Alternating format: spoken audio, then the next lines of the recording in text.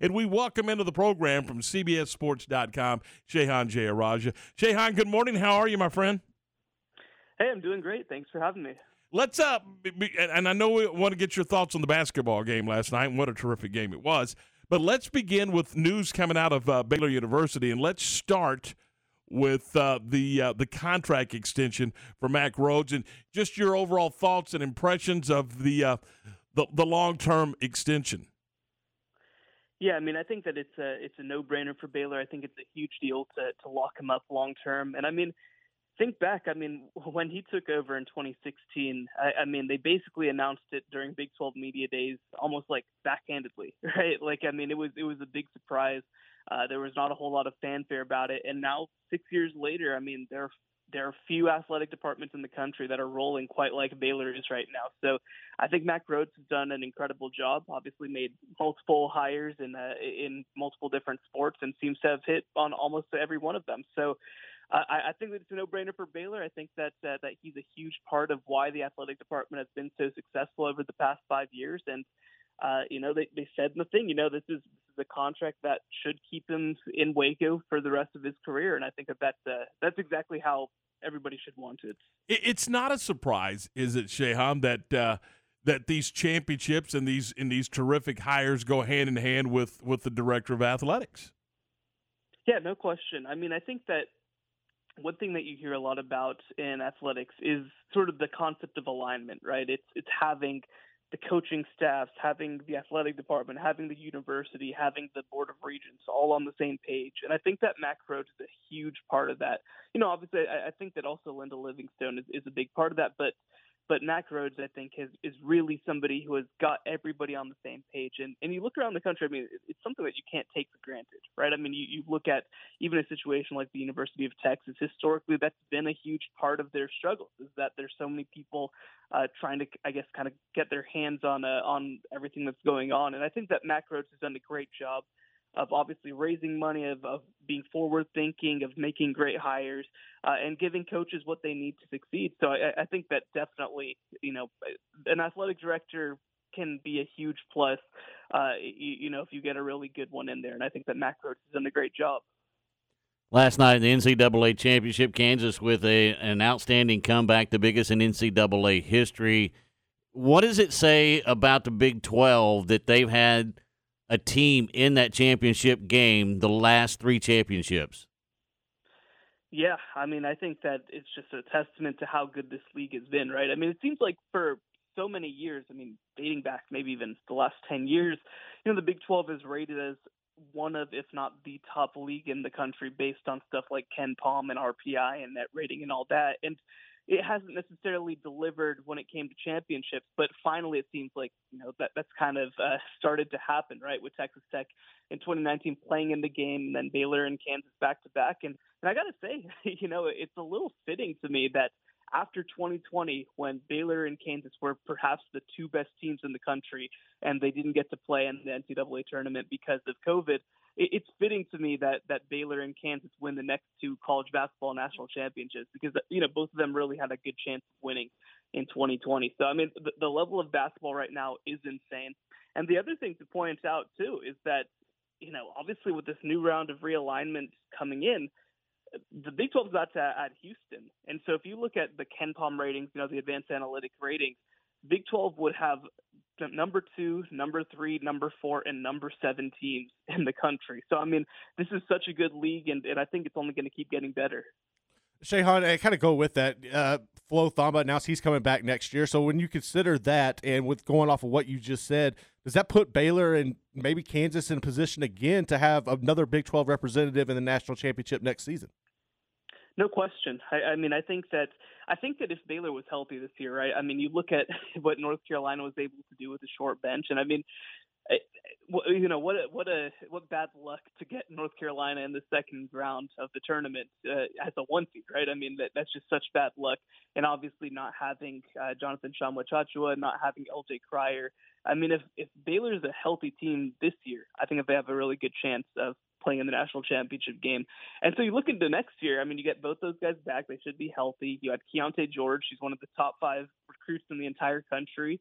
You get Langston Love back, who's a top 40 recruit who missed this season with an injury. I mean, you just have so much depth. And like you mentioned, Flo Thamba coming back. We'll have to wait and see on Jeremy Sohan. But, you'd think that he would probably leave. But I think that Baylor's going to be so deep at guard next year. And you look at what Baylor was able to do in 2021 because of the guard depth that they had, because they had 3 NBA caliber guards on their roster. I think that 2022, 2023 has a chance to be a roster kind of like that as well. So I think that there's a lot of reasons to be excited. And yeah, I definitely think that Baylor has a chance to make it back and win the whole thing next year. Spring football as it continues, in another workout for the Bears coming up today. When you're Dave Aranda and this staff, you had a 12-win season, you won the conference championship, you won the Sugar Bowl. What are the things that you're looking to get done in spring as far as these 15 practices? Yeah, I think that a huge part of it is just getting new guys reps. Right. I mean, getting guys who haven't played before some live action, because, obviously we talk a lot about snaps during games and that kind of live action. But, when you are going through practices, because you only get 15 of these things in the spring and 15 in the fall, you don't necessarily get a lot of opportunity to get your depth a lot of work. So I think that's going to be the biggest thing this upcoming year, especially after losing a couple of key pieces like Jalen Petrie, like Terrell Bernard. I think that's going to be a huge part, is just getting a lot of guys reps, getting a lot of guys ready, getting your freshmen and sophomores especially kind of integrated into the lineup. And then I think, the other thing too, of course, is getting your quarterbacks a little bit of development, right? I mean, we've heard that obviously they're kind of opening up that battle. And so I think that it's really about trying to get your entire roster ready, because the reality is, right, I mean, the difference between the good teams and the great teams of the country is depth, is having, is having players in a roster that kind of goes 1 through 85. And I think that this is a big opportunity for them to just kind of create the next in line, so that they are prepared if there are injuries, so that they do have guys to replace some of these key contributors in the secondary, for example. So I think that's the biggest thing, is just getting guys ready and figuring out what exactly you have. Dave Aranda said he wants to name his starting quarterback coming out of the spring. In today's college football, is that kind of a slippery slope? Yeah, I mean, I think it is. To me, the way that I interpret kind of how he's handled this whole competition is basically, they feel like Gary Bohannon's the guy, but Blake Shapen's done enough to deserve a shot at the throne, right? Like, I think that's what it really feels like. And so we'll kind of see, obviously, in the next couple of weeks, whether that kind of ends up being the case, right? I mean, because Gary Bohannon started every game that he was healthy this past season, and obviously led them to a great record. And so I do think that that based on the way that they are kind of handling things, that it does make sense. But, and the other thing, too, that I think is at least a little bit helpful is that Gary Bohannon is a lot older than these other quarterbacks in the room, right? Like, he's going to be a senior this upcoming year. This could be his last year on campus, as opposed to the other quarterbacks in the room. It's freshmen and sophomores. So I don't think that, for example, if a starter is named, that means that Blake Shapen immediately jumps into the transfer portal, or that Kyron Jones immediately jumps into the transfer portal. So I think that it helps from that perspective, just that you have that age gap as opposed to a bunch of underclassmen competing for a spot. But it is a little unusual, but I think that it's also pretty typical of Dave Aranda to be honest, to be forthright, to, kind of want to do things in set time. And so I think it makes a lot of sense. Shehan, looking at Houston, when Alton McCaskill tears his ACL at the running back position, how big of a blow was that for the Cougars, and how do they go about replacing him? Yeah, I mean, that's a huge, huge deal. He was one of the best running backs in the country last year as a freshman. And, they were really excited about him when he came out of high school. He was a top 500 recruit from right in their backyard, and he contributed right away. And they've had running back talent before, but Alton McCaskill looks like he might be one of the best running backs they've had in a long, long time. So losing to an injury is a big deal.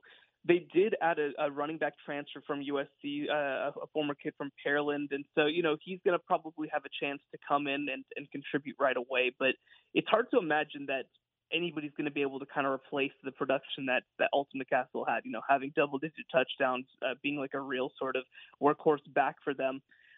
I think that Clayton Tune at quarterback is really going to have to step up for them. Obviously, they've got great receiver talent like Nathaniel Dell, but it does make their job, I think, a lot harder as an offense not having a workhorse back because he was such a huge part of their success last year. Talking with Shehan Jeyarajah from CBSSports.com. Shehan, is there any news on Texas and Oklahoma or an update on when they might make the move over to the SEC?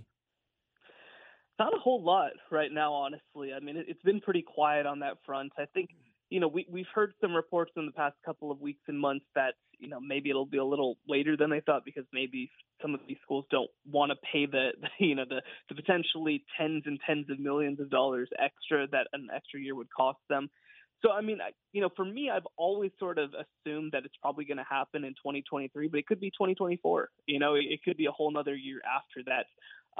We haven't heard a whole lot of movement on that front. Obviously, technically, Texas and Oklahoma are contracted through 2025, and we haven't heard a whole lot about them raising huge amounts of money or making a lot of steps towards getting out of that contract. Because the reality is, for these schools, they have to pay the equivalent of what they would have received in payments from television contracts as a buyout. So, I mean, if they leave 4 years early, I mean, you're paying probably like $160, $180 million.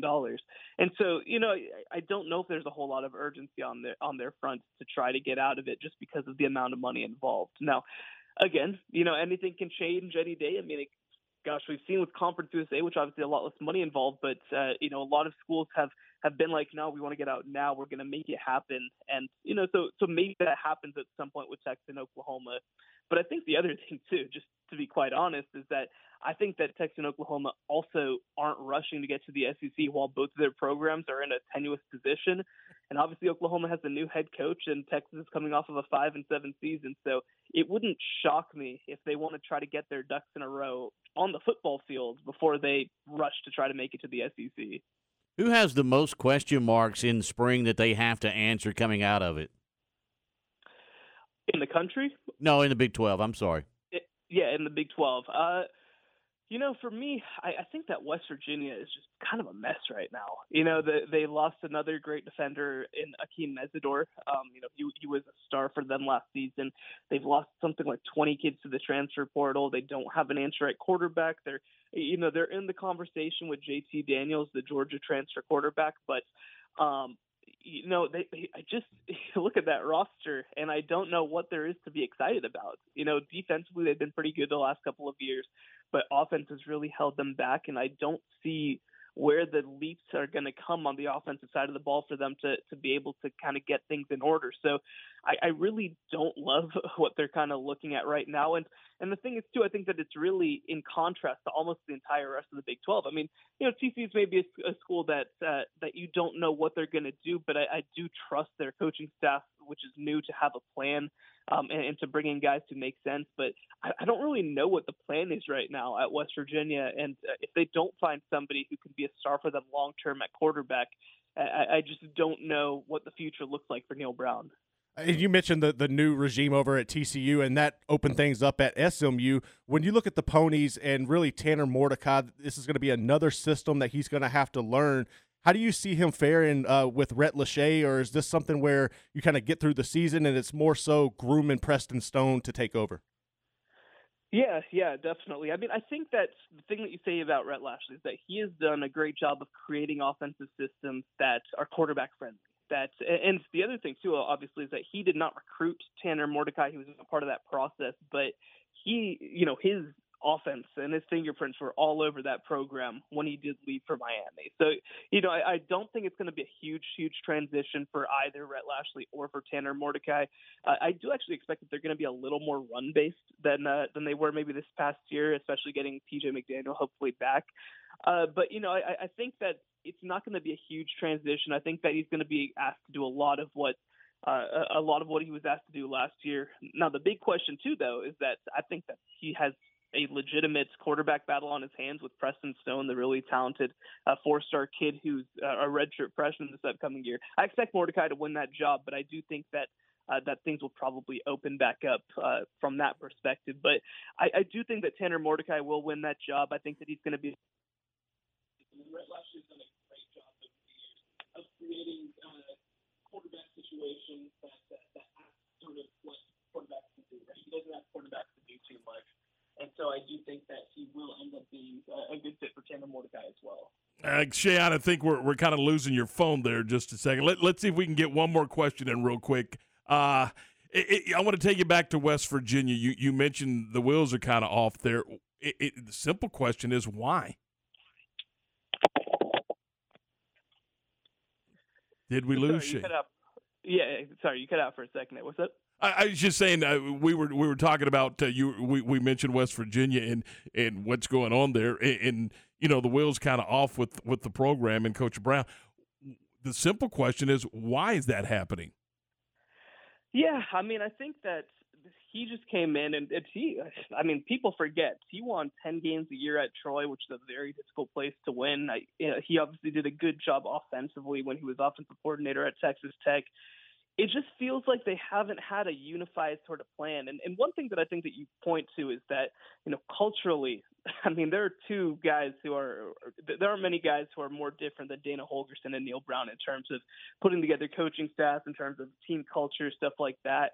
And so I do think that there is a little bit of fight in terms of like guys who maybe fit Dana Holgorsen who are on the roster versus guys who might fit Neil Brown, who he's still trying to figure out a little bit. But, I don't feel like they've had a unified plan. I don't think that I think that maybe offensively, he came in and tried to do some things that honestly, from a spread perspective, from an area perspective, like the Big 12 is made to stop a lot of what Neil Brown has wanted to do historically. And so I think that you look at sort of the whole situation there, and I think that he just hasn't seemed necessarily ready to evolve with the Big 12. So he's a good coach. I mean, I think that he has a chance to have a second act, whether it's at West Virginia or elsewhere, but it just hasn't seemed to work out, and I don't know if it's too far gone at this point.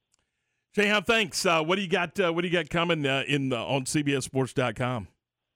Yeah, we got some articles coming out on some spring games and stuff like that, some previews. I've got something coming up on Texas A&M, hopefully on Thursday. So stick around and read it all on CBSSports.com. Shehan, as always, thanks. We appreciate your time this week. Yeah, thank you for having me. Talk to you soon. Shehan Jeyarajah from CBSSports.com.